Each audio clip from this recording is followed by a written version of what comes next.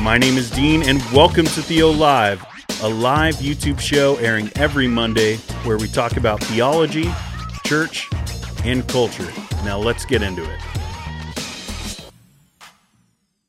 Hey, welcome to Theo Live. We're doing a little bit different today because I really didn't want to go through the whole making an intro video. Let me know in the chat, in the comments, if you're watching on the rewatch, whether you like those intros or not. People on YouTube tell me I need to do it, but it doesn't seem to be helping my analytics, and it's a lot of work anyways. But let me know. Do you like those little intros? Here's an intro. This is the hammer, guys. Look at this thing. See this? This is the hammer. The Martin Luther... No, it wasn't. But Martin Luther used a hammer maybe like this, maybe not so much like this, and nailed the 95 Theses to the church door in Wittenberg, October 31st, 1517. Here we are, 505 years. Yeah, 505 years later. We're talking about the Reformation today. It's October, y'all, which doesn't just mean Halloween. October 31st, everybody goes Halloween. You know, you aren't going to go into your local Walmart or wherever you buy stuff. You aren't going to go in there and find little monk outfits. Nobody celebrates the Reformation like we should. The Reformation is a big deal. And we got to ask the question, should we put these hammers away? Should we put them away? Is the Catholic Church any different than what Martin Luther was rebelling against in 1517? Has it changed? Have we changed? Have the truths of the Reformation changed? Maybe you're here today and you're like, well, I'm going to put my hammer away. I put it over. It's over here now. But you guys know it's there just in case we need it later. I don't know. Maybe something could fall. We never know with the set. But a lot of us might not know that much about the Reformation. A lot of people in my audience, you guys are more in tune with what's going on right now. And that's part of Christianity. It seems like Christianity for the last, a couple decades has kind of lost its roots, has lost touch with Christian history, at least in the broad spectrum of evangelicalism. It seems like we don't know our history very well. So today, we're going to change that, y'all. We're going to be doing some history. And that means that 5 of you are going to jump out. I know that. But that's okay, because I think this is super important. And as we come closer and closer to Reformation Sunday, I think that we need to understand, what was the Reformation even about? Why did it matter? What was going on at that time? What has been going on throughout Christian history? If you're here and you're interested in that kind of stuff, let me know by hitting that like button. I'd appreciate it. It means that, YouTube's going to go tell somebody, hey, Dean's talking about the Reformation. Come over here. You might enjoy this. Maybe they could join in. Maybe they could join the Reformation and get their hammers. I grabbed it again. This is why I don't do props, guys. If I did props all the time, it would just be here. That's all I would do, is just mess around with props. That's why I don't do it when I'm preaching either.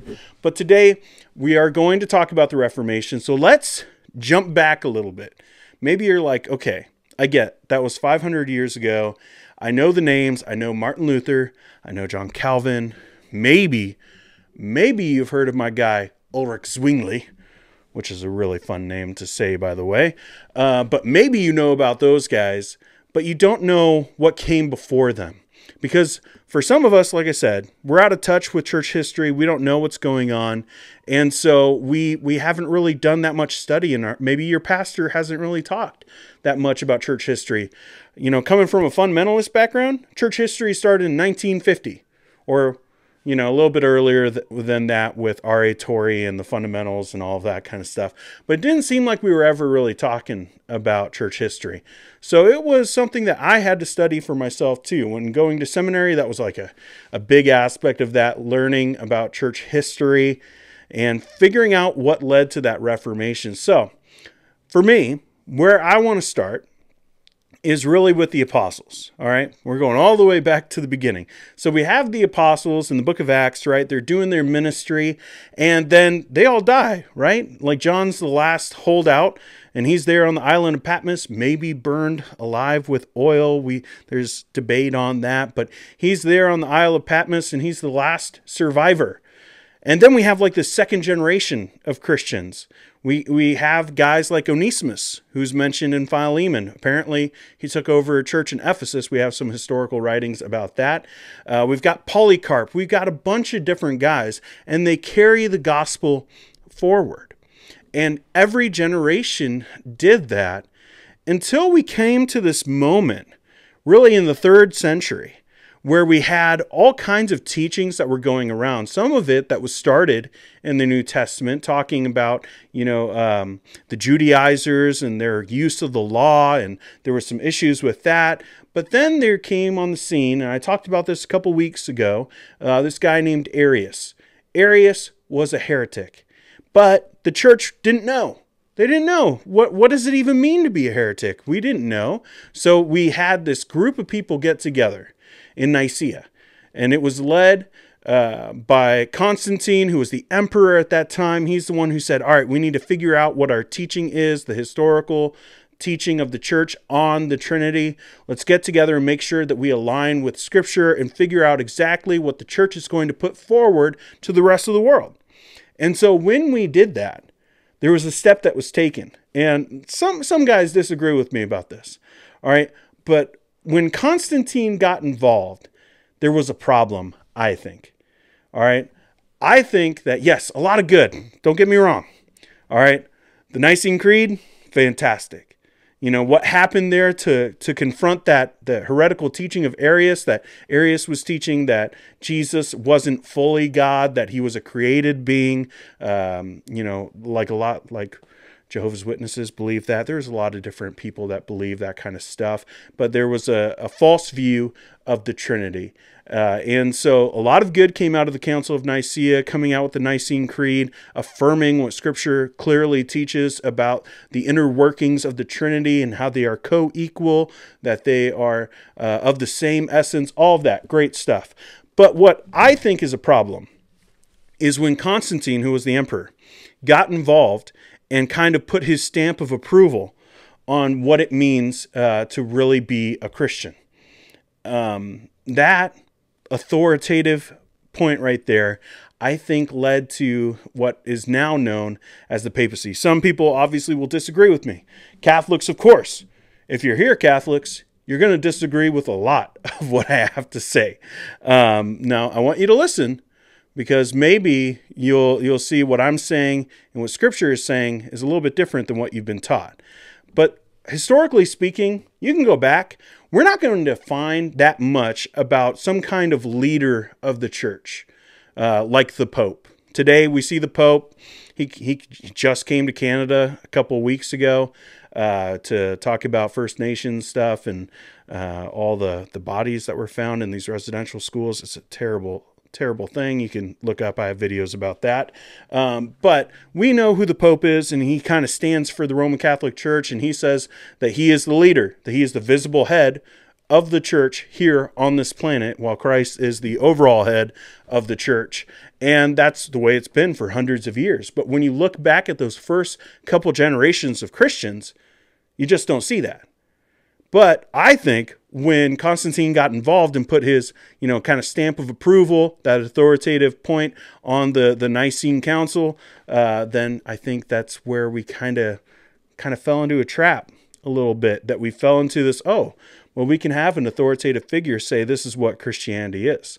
Now, I think that overall it was good, but I think it set a bad trajectory for where the papacy, which is the Pope and the office of the Pope, the teachings surrounding what the Pope is, that's where I believe that it comes from. And we don't have a lot of historical. So like some of you Catholics who are like, we have Peter and then it came to this guy and this guy and this guy.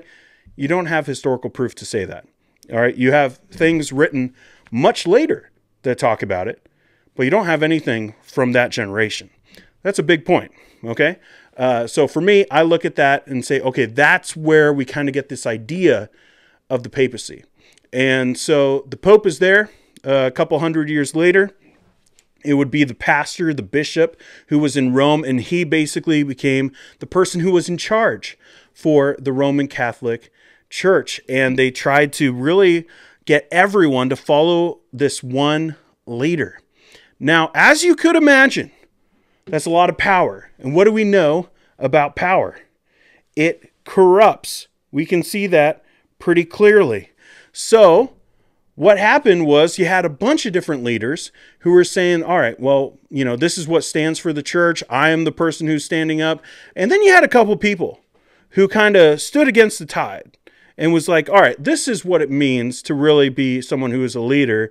I need to limit my authority. You had people like Pope Boniface, which is a fun way to say it. It's Boniface, okay? I know it's Boniface, but Boniface. So I think he was like around like 400. I had Ed is in the chat, which means he's gonna have some historical data to give us. The guy has a doctorate, so he knows what he's talking about. But around 418, according to my notes that I now have open, he tried to limit the powers of the papacy. Because the Pope would say, I'm speaking ex cathedra, which means I'm speaking for God, and everyone was supposed to just obey that. And they basically take that from Jesus talking about Peter. I believe it's Peter. Some people say it's his confession of Christ. Some people say it's just the church in general. But he says that you are a rock, and on this rock I will build my church. Well, they took that as Peter, and then they ran with it in a way that I don't think Jesus ever was intending, but then he just gets to say what goes for the church, that he's the leader of the church. So the Pope would be the descendant, the spiritual ancestor, if you will, or a descendant of Peter. So he gets the keys, he gets to hold on to say what is truth, how do we interpret scripture. And there were some people like Boniface who stood up and said, no, I think that we should do it a little bit differently. But overall, over the years, it became this thing where you had just this one leader who was so powerful and saying this is what the church is supposed to be. And we really have that from basically like 500 AD on. So and it wasn't as supreme. Like I said, there were other leaders. It wasn't just Boniface, but there were others who were saying like, hey, let's slow our roll a little bit. We want to be humble about this. Even if I am a leader of the church, I'm not going to, abuse my authority. There were decent popes. Okay. Not everyone was like Leo. All right. Leo the 10th. But there were tons of like good ones. Not tons, but there were several decent ones. But they stood up and said, let's roll this back a little bit. But it progressively got worse until you have this moment, really, in 1517, where you got Martin Luther, and he grabs his hammer, and he has some issues with the Roman Catholic Church, and specifically the papacy. Actually, if you read his 95 Theses, which if you are a Christian, you should have this.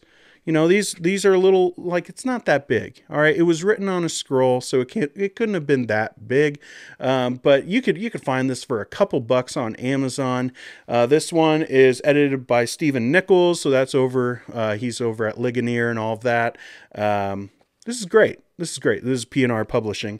But you should have a copy, because when you look through that, like, yes, you're going to find justification by faith alone, which we'll get to, but mostly you have Martin Luther confronting the Roman Catholic Church about the abuse of power by the Pope and by other priests, and saying this is what, is supposed to go for the rest of the church. And the reason why they were able to do that is because nobody had the Bible, y'all. Nobody had the Bible. They didn't know Latin. The Word of God was held captive by a select few.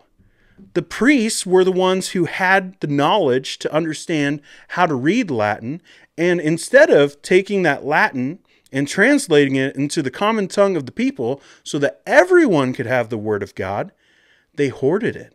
They hoarded it for themselves, and they weren't willing to do that work, and they really weren't willing because they knew it had power, that they were the ones who could read Scripture, and the common man, they would even say, wasn't intelligent enough.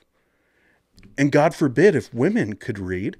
That's Council of Trent goes into that quite a bit, of how God forbid that women would be able to read the Word of God. You want to talk about sexism, you could talk about the Catholic Church.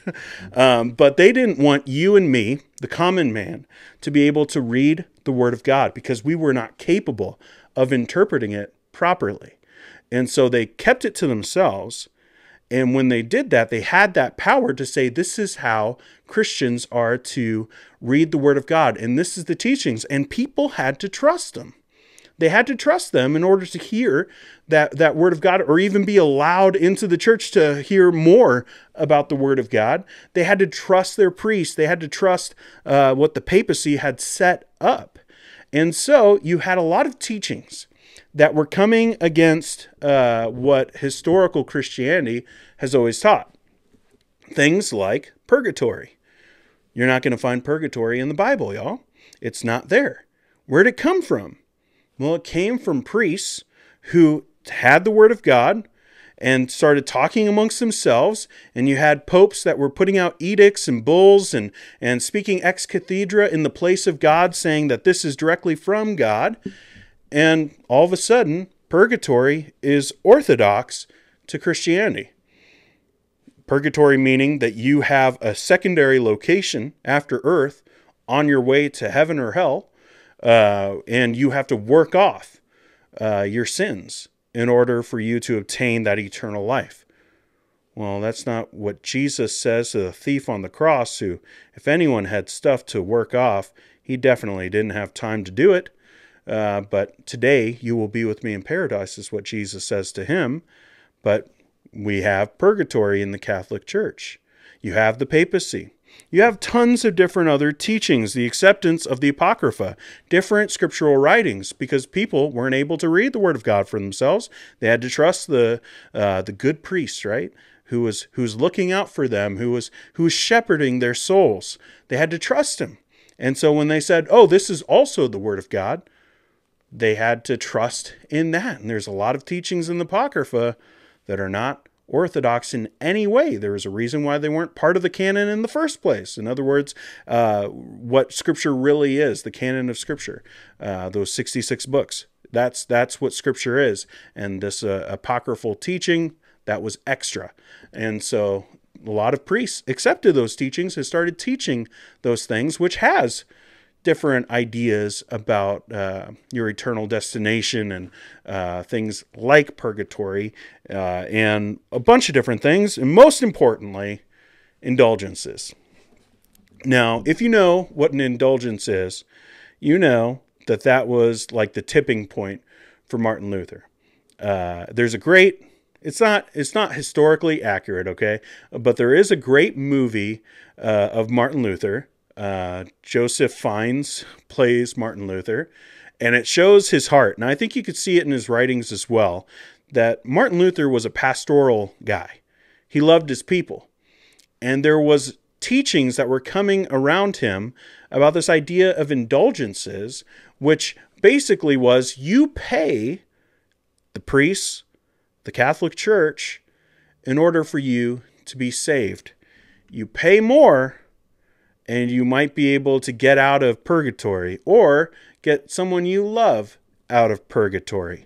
Now, what loving father or what loving mother wouldn't try to do that for their children, right? Well, this is scandalous. This is the Catholic Church, just abusing their congregants. And this was all over the place. It was prevalent throughout all of Roman Catholicism, to the point where a lot of those buildings, I had a friend who was traveling over in Europe, and he was sending me all these pictures of these beautiful cathedrals. And I just couldn't help thinking, I wonder how many peasants had to die in order for that to be erected. It's serious stuff. We're talking about widespread abuse of the most just poorest of the poorest, and giving anything that they had in hopes of gaining salvation. And Martin Luther saw that and said, no, I'm not going to do that. Took his hammer, which didn't look anything like this, okay? But he nailed those 95 Theses, and the Reformation was started. And so what did those guys teach? All right, a lot of us know like that story. A lot of us know a little bit of the history, especially when it comes to indulgences and when a coin in the coffer rings, a soul from purgatory springs. We know all that kind of stuff surrounding it. But what were the Reformers actually about? We'll get into it in just a minute. I want to hop into the chat. I definitely love interacting with you guys. If you are watching this live, definitely hit the like button, but also hop into the chat and let me know what you think about Roman Catholicism, maybe some of your thoughts on indulgences, things like that. Alex is here. It says, doing great. Got to celebrate my wife's birthday over the weekend. That's awesome, man. Winsome Pickett, reasonably well, thanks. However, I'm coming out of Joel Webbin's podcast, so bear that in mind. Okay, some shade thrown. John Adams, because I like you, I don't really care for the intros. I think you have been killing it with just live streaming. Yeah, I don't know. Like, I know that's supposed to be the way that you do it, but I haven't seen like any uptick in retention or anything, and I'm just wondering whether it's worth it. So thought I would get rid of it for today and just talk. Anna Marie, hi Dean, I agree with you. The Reformation is a big deal and it should be acknowledged more than it is. I would say it's a holiday. I think we should get a day off from work. I think we should get like a big celebration of our churches. Like we should be getting the bouncy house. It's not, like obviously Easter is a bigger deal. Christmas, big deal too. But after that, for me, I'm saying Reformation, y'all. Ed is here and says, hello. Appreciate you being here, man. Proverbs 17:11 says, hey, Dean, God bless you. I appreciate that. Alex, this happened my sophomore year at a Bible college. October 31st, my friend said, Happy Reformation Day to one of the staff. And they said, we don't do that here. And he replied, what are you, Catholic? Yeah, it seems like it. Like that seems like kind of the attitude that's going around a lot of places is just like it doesn't matter. And it's a shame. You don't have to be, super reformed in your soteriology to celebrate Reformation Day. You don't have to be a huge fan of Martin Luther or a Calvinist or anything like that. When we're talking about the Reformation, we're talking about Christianity. We're talking about orthodoxy. We're talking about the church getting back to what the church was supposed to be teaching the entire time. So it's really a reclamation of the gospel, getting it back and saying we're going to be preaching this faithfully.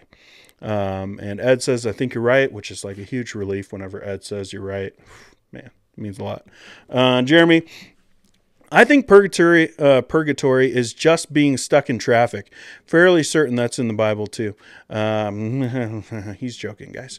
All right, Chris, would you say Protestants today are protesting against Eastern Orthodoxy as much as they are against Catholicism? Or in the same vein, would Luther have nailed these against the Eastern Orthodoxy? Yeah, I would say yes. I mean, like, you'd have to do a lot of like hypotheticals in that. But the teachings, like Martin Luther was fighting for justification by faith alone, which the Eastern Orthodox Church doesn't get. So yes, I would say yes to that. And then Tim is here and says, imagine scoring that hammer on eBay, LOL. Probably, like they would have burnt it. Like the Catholics would have found it. They would have burnt it. It's gone now. But Michael's here and says, hello all. Psalm 139, my favorite time of the year is Reformation Day. Mine too. So let's get into it. Let's get into what are some of those teachings that the Reformers were about? What really happened? Well, you got Martin Luther, and he nails those 95 Theses, mostly about the papacy, mostly about hypocrisy, which, I mean, is still a problem today. I did a short a little bit ago talking about how it's the greatest threat to evangelicalism. It was the greatest threat to Christianity back then. It still is today. Martin Luther thought so. But he nails those 95 Theses there in 1517. He starts preaching. And he starts preaching the gospel. And specifically when he starts getting into Galatians, y'all, he's preaching fire, brimstone. All right. He is giving the gospel, talking about, all of the solas. And that is really the key to the Reformation and understanding what these reformers taught. It doesn't encapsulate everything that the Reformers taught, but for our study today, I think we'll just really focus on those solas. But really what we got to start with those solas, which Luther taught, which Calvin taught, which Zwingli taught, what all those guys taught, and they didn't have it clearly marked out. They didn't have the t-shirts. They didn't have, the bumper stickers that gave the solas in a very clearly defined way, but they did teach it. They taught it through their preaching. They taught it through their writings, and we'll look at some of that today. But where do they start? For me, I start with sola scriptura. Now, what that means is by scripture alone. Because again, we're talking about in their historical context that people didn't have access to the Word of God. And there was all kinds of teachings that were being added to the Word of God because people didn't know. And Luther was one of the few people that understood how to read the scriptures and was thinking about it critically to say, hey, there's something off about all of this purgatory and indulgences and the papacy and all of these things. I don't see them in Scripture. And what they would combat him with is that, yes, you might not see it in Scripture, but that's sacred tradition. And that's a phrase that you'll find constantly throughout Catholic teachings, is this idea of sacred tradition. In other words, that the church is the one who says how to interpret Scripture. And that's why they held it, the Word of God, captive for so long. So only the church has the authority to interpret Scripture. You might be like, well, Dean, what are you talking about? Well, let's look over here. This is Second Vatican. This wasn't long ago. Okay? Keep that in mind for when we come back to this later. All right, this is the Second Vatican. Hence, there exists a close connection and communication between sacred tradition and sacred Scripture, for both of them flowing from the same divine wellspring, in a certain way merge into a unity and tend toward the same end. For sacred Scripture is the Word of God, inasmuch as it is consigned to writing under the inspiration of the divine Spirit. To the successors of the apostles, sacred tradition hands on in its full purity God's Word, which was entrusted to the apostles by Christ the Lord and the Holy Spirit. So, this is what the Catholic Church teaches. It taught it back then, all the way back in 1517. We'll look at some more statements, but it also taught it today. This is still what they teach. They teach this idea of sacred tradition, that the apostles handed off, this idea of the papacy, this leadership, if you want to put it that way, leadership of the church, that these people stood in the place for God, and they said, this is what it means to interpret Scripture. And then the next guy would do that, and the next guy would do that. The problem with that is we don't see it in Scripture, so we don't see like the Holy Spirit saying like, hey, I'm going to grab hold of this guy, and this is what, anything he says when he's speaking ex cathedra, that is going to be perfect. Men are not perfect. And so when we see things like this, we have to understand that we're playing like a telephone game. Really, we're talking about people who, if you look at some of the things that some of these popes did, okay, we're not all talking about, saved folk. All right. Some of these popes were good. Boniface seemed to have, a head on his shoulders theologically. But you have others who were definitely not. And so you have these guys who are basically playing telephone, and the message of the Word of God is getting distorted.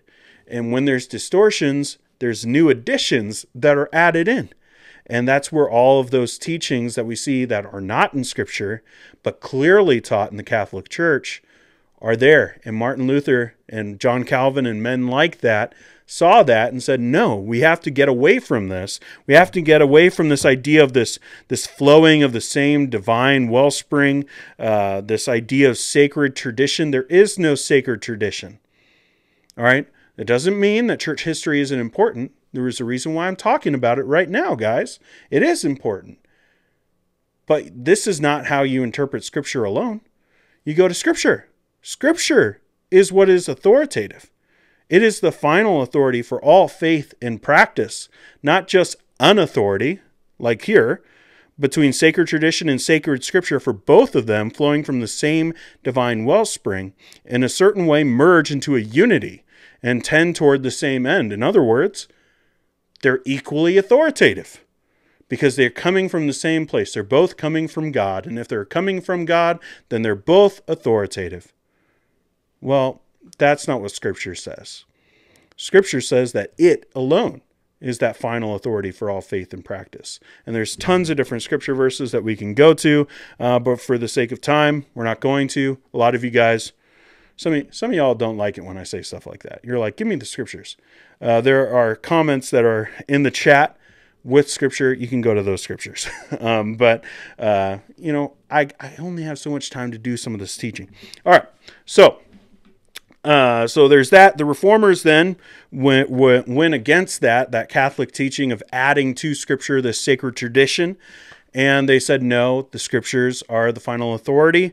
And again, that's not anything new. That's the thing with a lot of these things. A lot of people look at the Reformers and say they like for the Catholic Church, they say that they constituted a new religion called Protestantism.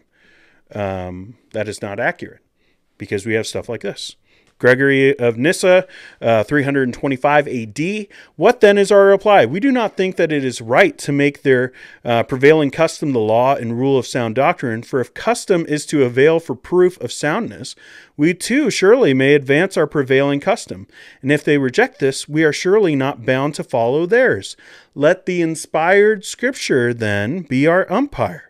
And the vote of truth will surely be given to those whose dogmas are found to agree with the divine words. In other words, people can have their traditions, their sacred traditions, but what is actually authoritative is the Word of God. So if those sacred traditions or dogmas, is how Gregory puts it, if those dogmas are in line with Scripture, then cool. But if not, they're out, y'all. And this is not something that Martin Luther came up with. This was in 325 AD. There's tons of different writings. Look at Athanasius and how he views Scripture. And ask yourself if that lines up with the Catholic idea of sacred tradition. You're going to look at a lot of these guys in the early church and say, no, they don't go together at all. So what the Reformers were doing was getting back to the sources, ad fontes. That they were going back to the sources and looking at Scripture, and they're aligning with the early church and contrasting their teaching with the Roman Catholic Church. So I would say that sola scriptura is the foundation. There are other people who would say it differently. Everyone looks at the solas a little bit differently. For me, when I look at Martin Luther's writings, when I look at John Calvin's writings, I look at them and say they're going back to Scripture and they're laying that as the foundation. Then they're getting all their theology from the Scriptures, which you don't have to agree with everything they say, but I'm talking specifically about their views on justification by faith alone. So that's what they're going with. So I would say that sola scriptura is like that foundation of the Reformers' teaching. But from this idea of viewing everything through the lens of Scripture and letting that be the final authority and not allowing what the Pope has said, not allowing what other priests have said, what the Apocrypha says, and having that all kind of infiltrate your interpretation of Scripture and then change it, rather than doing that, getting everything from the Word of God. And when you do that, you're going to come up with some very basic teachings that you probably agree with, but the Catholic Church cannot. And one of those would be solus Christus. So if you're looking at the solas, there's 5 of them. So this would be number 2, solus Christus. What that means is Christ alone. So you don't need to know Latin. A lot of it sounds like the exact thing that it's going to be in English. All right, so solus Christus, Christ alone. And what that means is that Christ's sacrifice, that his righteous sacrifice was sufficient for the justification of sinners. Fully sufficient. And you might be like, well, who would disagree with that? Well, the Catholic Church. They disagree with that because they base salvation not just off of Jesus's atoning work on the cross, but also what you do with it. What you do with it. not just Christ. And then they also have different things like prayers to the saints, which is, again, this infiltration of outside sources of different men's perspectives coming into line with their scriptural views. And all of a sudden they're praying to saints and they're asking saints for help in their salvation. They're asking Mary for help, some merits, some good works, some of that good stuff. They want it to flow into their account. And when you're doing that, you're negating what Scripture teaches about how Christ's righteousness is sufficient for our salvation. So that's what Solus Christus is really all about. And that's really what comes into line with this idea of indulgences. So this is from the Council of Trent, 1563. If anyone saith that by faith alone the impious is justified, in other words, a sinner, is justified in such wise as to mean that nothing else is required to cooperate in order to the obtaining of grace of justification, and that it is not in any way necessary that he be prepared and disposed by the movement of his own will, let him be anathema. Whoa! All right, and this was right around the time of Luther. Like, people look at the Council of Trent, and there's even podcasts about it. There are Christians who are being swayed by some of these podcasts that are out there, these Catholic ones that they got great production quality, okay? They beat my production quality like by a ton. And they're great at speaking, and they're charismatic people. But then they teach things like this, and they have to. And we'll get into why they have to in a little bit. But the Council of Trent is awful. And it was basically the Catholic Church fighting against the reformers, fighting against all the solas and combating that with their own teachings. So when you look at this, understand that they are trying to go against what Martin Luther taught about justification by faith alone and through the merits of Christ alone. And they're adding all these different things and saying that if you believe that it's only by the work of Christ and not by your works also, then you are cursed, anathema. In other words, go to hell. All right, let me say it as clear as that's what that word means, anathema. When Paul says it to the Galatians that they had been swayed, or if anyone were to come and teach a different doctrine, that's what he means, go to hell. And that's what the Catholic Church is saying to anyone who would say, it is not by my works that I am saved. And contrasting to the reformers, they're saying, go to hell. Anathema. Let them be accursed. So the Catholic Church would hold to that you need to do works. And when you have to do works, that takes away from Christ's sacrifice and says that it is not enough. If you look at the book of Hebrews, it's a very clear theme throughout it that Christ is better, that his sacrifice is better, and that it is one-time sacrifice that's enough for everyone.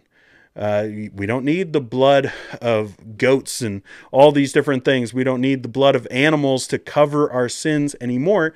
Christ paid the price for us. That's what the Reformers taught. The Catholic Church, not so much. Let's hop into the chat a little bit, and then we'll get into some of these other solas. If you're here and you like this kind of content, hit the like button. If you are new to the channel, think about subscribing.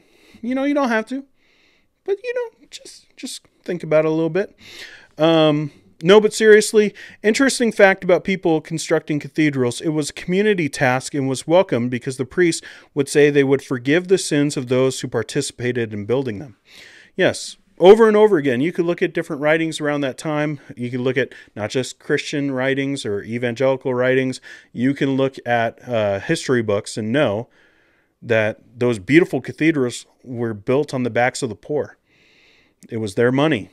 It was their hands. And they were abused spiritually by the Catholic Church. And I would even say physically. No one's going to be mad about that. Mr. Farm Boy. Yeah, us Anabaptists also see the problems with Constantine and things that happened not long thereafter, like the development of the just war theory a generation after Nicaea. There was a lot of different implications. Like Council of Nicaea, good document, a lot of good things done, but some different precedents that were set that would lead to some things that are at least questionable. And no, but seriously, Mark 7:8-13 is a great text to read where Jesus shoots down the idea of upholding tradition over God's commands. Yeah, definitely. There's tons of scriptures about it, but that's the problem with this idea of sacred tradition, because you're saying, well, it's equally important. And then you're basically doing, what we do with hard texts, right? We interpret scripture by scripture, but they view sacred tradition as equally as authoritative as scripture.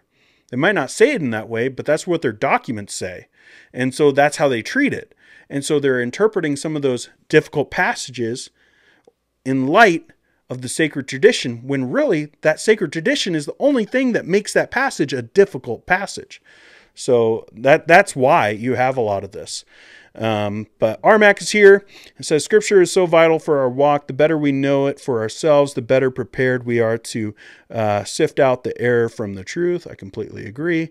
Anna, what about the other denominations that would confess to a Protestant Reformed doctrine, but in practice add works into justification and faith, like Piper, MacArthur, Lawson, etc.? I want to take Lawson out of that, just because I've heard him talk about it, and I don't think that you can put him into that, but I know he runs in those camps. I will get into that. That's a good question, and some of you guys might be like, I don't agree with that question at all. It shouldn't be asked. It is a fair question, and we will talk about it at the end, because when we get into some implications. Let's see, Alex, I haven't completed it yet. But I have profited greatly from the 5-volume, 5 sola series with Matthew Barrett. Matthew Barrett's great. He's fantastic. Let's go. Samantha, in Christ alone, my hope is found. He is my life, my strength. Nice shirt, Dean. It's plaid weather, man. You guys like plaid, flannel. You guys are going to be seeing this shirts like it a lot. It's wintertime, man. We're gearing up for it. Flannel season. Samantha, my song, this cornerstone, this solid ground, firm through the fiercest drought and storm. Right? A lot of those scriptural truths that we hear in these beautiful songs that we sing about now, well, they weren't being taught at that time. All right. I think Ed is going full John Wick. I'm thinking I'm back. All right. Let's keep on going here. So let's talk about sola gratia. So sola gratia is grace alone. Grace alone, meaning that justification is the work of God based on his grace alone. I'm not going to go there because I'm already feeling like we're going to go really long. But Ephesians 2 shows this so clearly, right? That salvation is by grace through faith. And it is not a work that we do, because if it was, then we'd be able to boast. But it's not, so we can't. So the boasting belongs to who? It belongs to God. That is so clear. And yet, the Catholic Church was going against that. Let's look at what the Council of Trent also says. So that was a little bit different. It's a similar idea, but look at this. If anyone says that the good works of the justified man are gifts of God, all right, that's what Scripture teaches. That's Ephesians 2. Gifts of God in such a way that they are not also the good merits of the justified himself, or that the justified person, by the good works he performs through the grace of God and the merit of Jesus Christ, whose living member he is, does not truly merit an increase in grace, eternal life, the attainment of eternal life itself, if he dies in grace. That goes like with the idea of suicide. And even an increase in glory, let him be anathema. All right. Oh man, these Latin word pronunciations need work. Hey, we could argue about pronunciation. I'll let it go. I'll let it go. I'm gonna ease back a little bit. But yeah, I know it's not the best. Mine aren't the best. All right, but let's look at this thing, because this statement here has a lot. It has a lot in here, because right at the beginning, the good works of the justified man are gifts of God in such a way that they are not also the good merits of the justified himself. That sounds pretty similar, doesn't it? You know, Anna Marie was asking a pretty fair question. This is a teaching that is alive and well amongst people who claim to be evangelicals. All right, this idea of, oh, your works are a part of your faith. Well, that's what the Catholics were arguing back here in 1563. This idea of grace, that meaning that it is not also your works, that's what they were teaching, or that the justified person by the good works he performs gets some stuff. That's what they taught. And he could get an increase in grace, meaning that he doesn't have to spend as much time in purgatory, or even eternal life, the attainment of eternal life itself. And if you don't believe that that you could be saved through your works, go to hell. That's what the Catholics said. All right, that's what it means. Okay, don't get on my case about like deans using foul language or something like that. I don't say that about anything because it's serious. And the Catholics are saying it about anyone who believes that you can be saved by grace alone, like Scripture says, like Ephesians 2 clearly teaches. But if you don't believe in works adding to that, then you are on your way to hell according to them. So let's talk about sola fide as well. These two kind of go hand in hand. So you probably have caught on by now. Sola fide, faith alone. That you are justified by faith alone. Justification is the work of God based on his grace alone and is received by faith alone. So it's by grace, but how do you get it? How do you get that righteousness, that solus Christus, that righteousness of Christ that is fully sufficient for the atoning work needed to redeem you from your sins, to justify you? How do you get that? Well, it's by grace. And how do you get that grace? It's by faith. All right, by faith. So this is known as like the Great Exchange. This gets into Martin Luther's core teaching. I would say that, like there's a lot. Like, again, if you're going to look at the 95 Theses, which you should, again, like you can find this for like $4 on Amazon. Okay, guys. And it's a good reference point to have. But you can look at that and you can see a lot of Luther's teachings. I have a big fat book down there. I'm not going to get it. But it's just what Luther said. And it's like 1,600 pages. And it's probably one of my favorite books that I have because like it's very rare. You're not going to find it a whole lot. But it's basically just an encyclopedia of what Martin Luther taught about things. He had a lot to teach and a lot of good teaching that still is effective today, that good teaching is still being taught by people, that he is still having an effect theologically on people today, by pastors, theologians today. It's still going. But I would say this is probably his crown jewel of his theological work, is this idea of what I would say sola fide, by faith alone, how you get the foreign righteousness of Christ. In other words, a righteousness that is not your own, because we are unrighteous. Ephesians 2, dead in our sins. All right. But we need Christ's righteousness. So how do we get that? How can we have that exchange? Because what the Catholics taught was that there was like this treasury of merits, is what they called it. And that the more good works you do, the more of those merits you get, the less time you spend in purgatory, the more righteous you become, the more justified you become through this treasury of merits. And so you can access that because Jesus and Mary and some of these other saints, they worked so hard and did so many good works that they had extra. As if, Jesus wasn't enough, I guess. But, like they had extra, and it all goes into this like piggy bank in heaven, and that you get access to the piggy bank through your good works. But what Martin Luther was saying is that no, there is no treasury of merits. Jesus is enough. But how do you get that?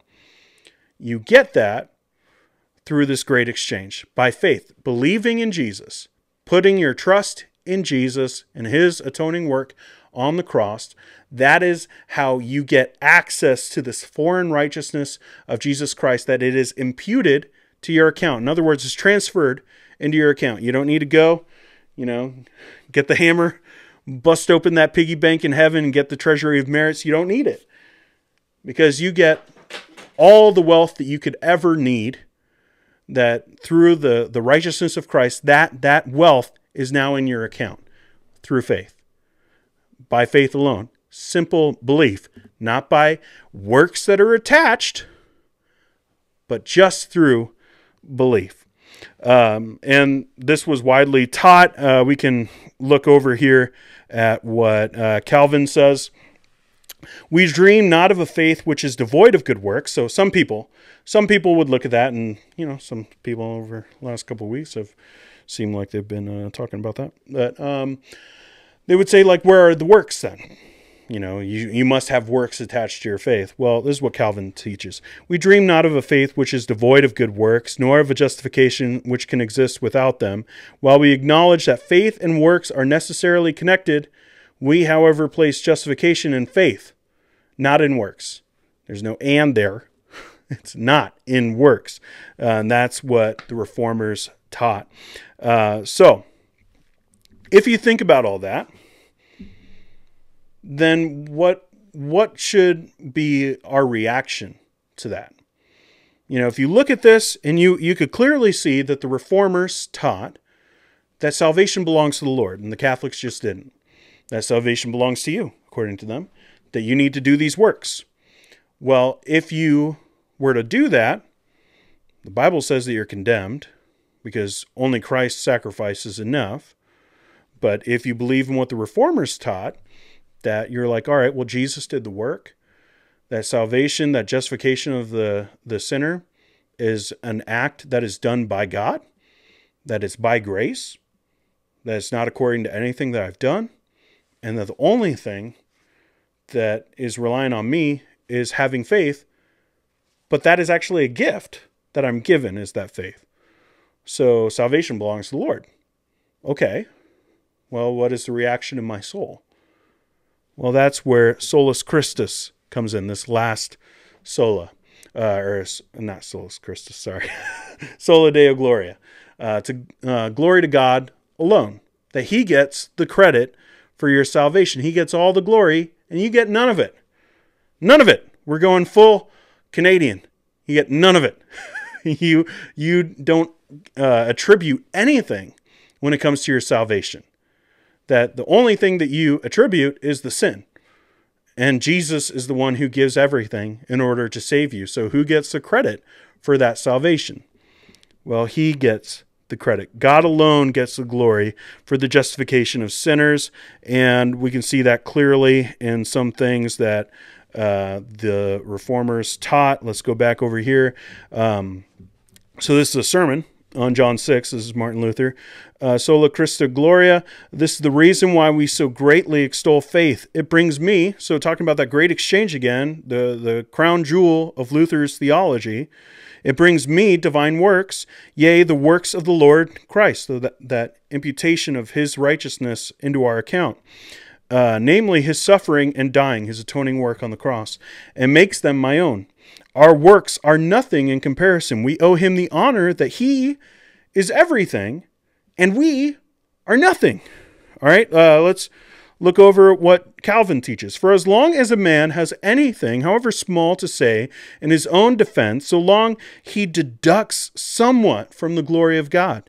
For Paul intimates that whosoever imagines he has anything of his own rebels against God and obscures His glory. So if you are to go around and saying, well, I attribute through my works some part of justification, that me adding to the works of Christ gives like anything, Calvin says, you're stealing God's glory.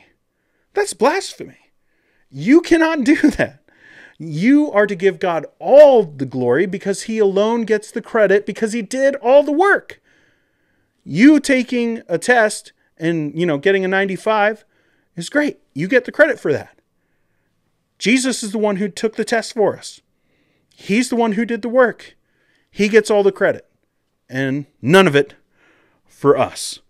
So, that all being said, what about today? All right, that's 15, 17. What about today? Are Catholics saved? That's a hard question, right? You want to say yes. But if you look at the teachings of the Catholic Church, when they say things like they're speaking ex cathedra, they're saying that they're speaking for God. And God doesn't change. So the Catholic Church can't change. Their teachings can't change. They can twist some words here and there. But the Council of Trent, they had to stand by that. That's why they're putting it out on podcasts. Because they know it. They're trying to get in front of it. And saying that, oh, this is good. The Council of Trent is good. The Council of Trent is heretical. All right, you look at these different teachings. The Vatican, Second Vatican. You look at these teachings, they're devoid of any idea of justification by faith alone. They add works. And Catholics have to believe those things. Now, can someone in the Catholic Church be saved? Yes, they can by accident. Because maybe they're hearing things and they don't know the implications of those terms. And so they're looking at Scripture and they're hearing what Scripture actually teaches, but the priest is saying and meaning something else. They can be saved by accident by reading Scripture because they have access to the Word of God now. Not back then, but now they do. So they can be saved. But if you're going to hold to the teachings of the Catholic Church, then you have to stand by the Council of Trent. Then you have to stand by the Second Vatican. You have to stand by all these bulls and edicts. When the Pope stands up and says, I'm speaking for God, you have to stand by that because that's what the Catholic Church teaches. It's clear. It's not debatable. They have to hold on to those things because they're saying that they're speaking for God. And if God doesn't change, they can't change what they said. Now, we have little things every now and then. They can come out with a statement that's clarifying something. But they can't take it back because that destroys their whole system, their whole framework. So, it matters today because Catholics, they're not changing. Their teachings, they cannot change. So why do we see so many evangelicals holding hands with Catholics? I was a pastor I was a senior pastor up in Saskatoon, which is a real place. I always have to say it. You guys are like, wait, Saskatoon? Yes, it's a real place. Saskatoon, Saskatchewan. I was a senior pastor there. And I had a really hard time because I was supposed to have fellowship with these guys who were having joint sessions with Catholics. I remember sitting at a pastor's fellowship and like they were talking about Reformation Day and what are you guys doing for Reformation Day? And they're like, oh, I'm so excited. We're going to have this joint service with the local archdiocese. They're going to come in. We're going to have this joint service with Catholics. And they were promoting it as if like this was a great thing. And I remember just being heartbroken. Like, what did I get involved with? You know, like this is awful. And that's happening all over the place. It's not just in Saskatoon. That's all over the place. You see different statements coming out saying Catholics are saved. They're saying that, oh, you can do these, like we're coming together for under the banner of Christ. Let me be clear. There can be no unity between Roman Catholic teaching and what the Bible says and what evangelicals hold to, what Protestants hold to. There can be no unity around that, even though we are to love people, even though we are supposed to bear with people and, you know, can we get along with people? What Paul says, inasmuch as lieth within you, you know, live at peace with all men. We want to do that, but we cannot do it at the sake of the gospel. And that's the Catholic Church. That's where the line is. They say all these things, anathema, if you believe the gospel. They have to hold to that even today. It's their whole framework. And yet, here we are as evangelicals saying, I think we can get past some of these things. So who's changing? The Catholic Church, they cannot change. Their framework will fall apart. They cannot, because they're saying that they're speaking for God. So who's the one changing? Well, it's not the Word of God. The Word of God doesn't change. It's us. We're changing. We're letting our guard down. We're losing focus on the gospel. We're saying it's not that important. It is important. The gospel matters. The Reformation matters. And we need to celebrate what the Reformers did in reclaiming that gospel and giving it to us in the common tongue. Martin Luther, crowning jewel of his theological framework would be the Great Exchange. But as crowning achievement in his life wasn't nailing those 95 Theses. Yes, it kickstarted everything.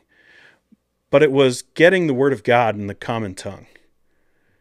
Getting the Bible in German so that the local people could understand what God actually says. It's an amazing thing that he did. And we can thank God for what Martin Luther did. We can thank God for the Reformers. You don't have to agree with Calvinism. This isn't about that.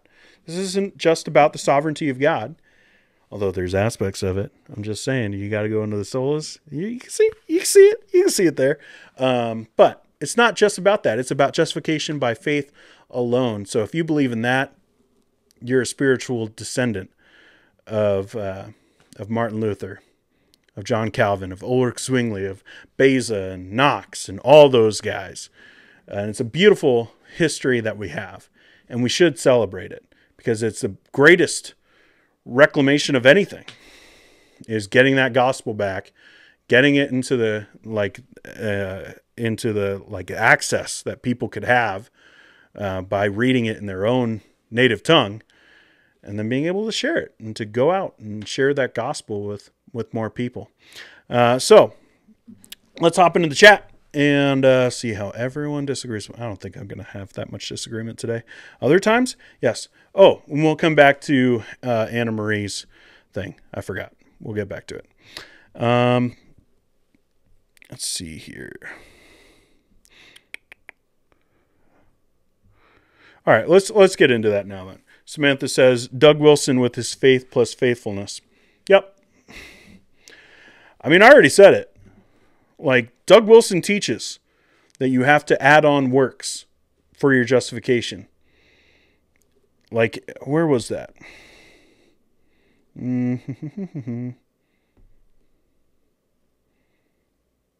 Yeah.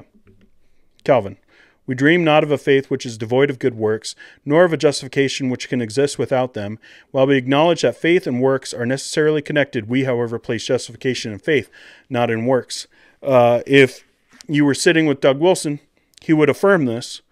But when you dig into his teachings, like this last statement, place justification in faith, not in works, he can't say that.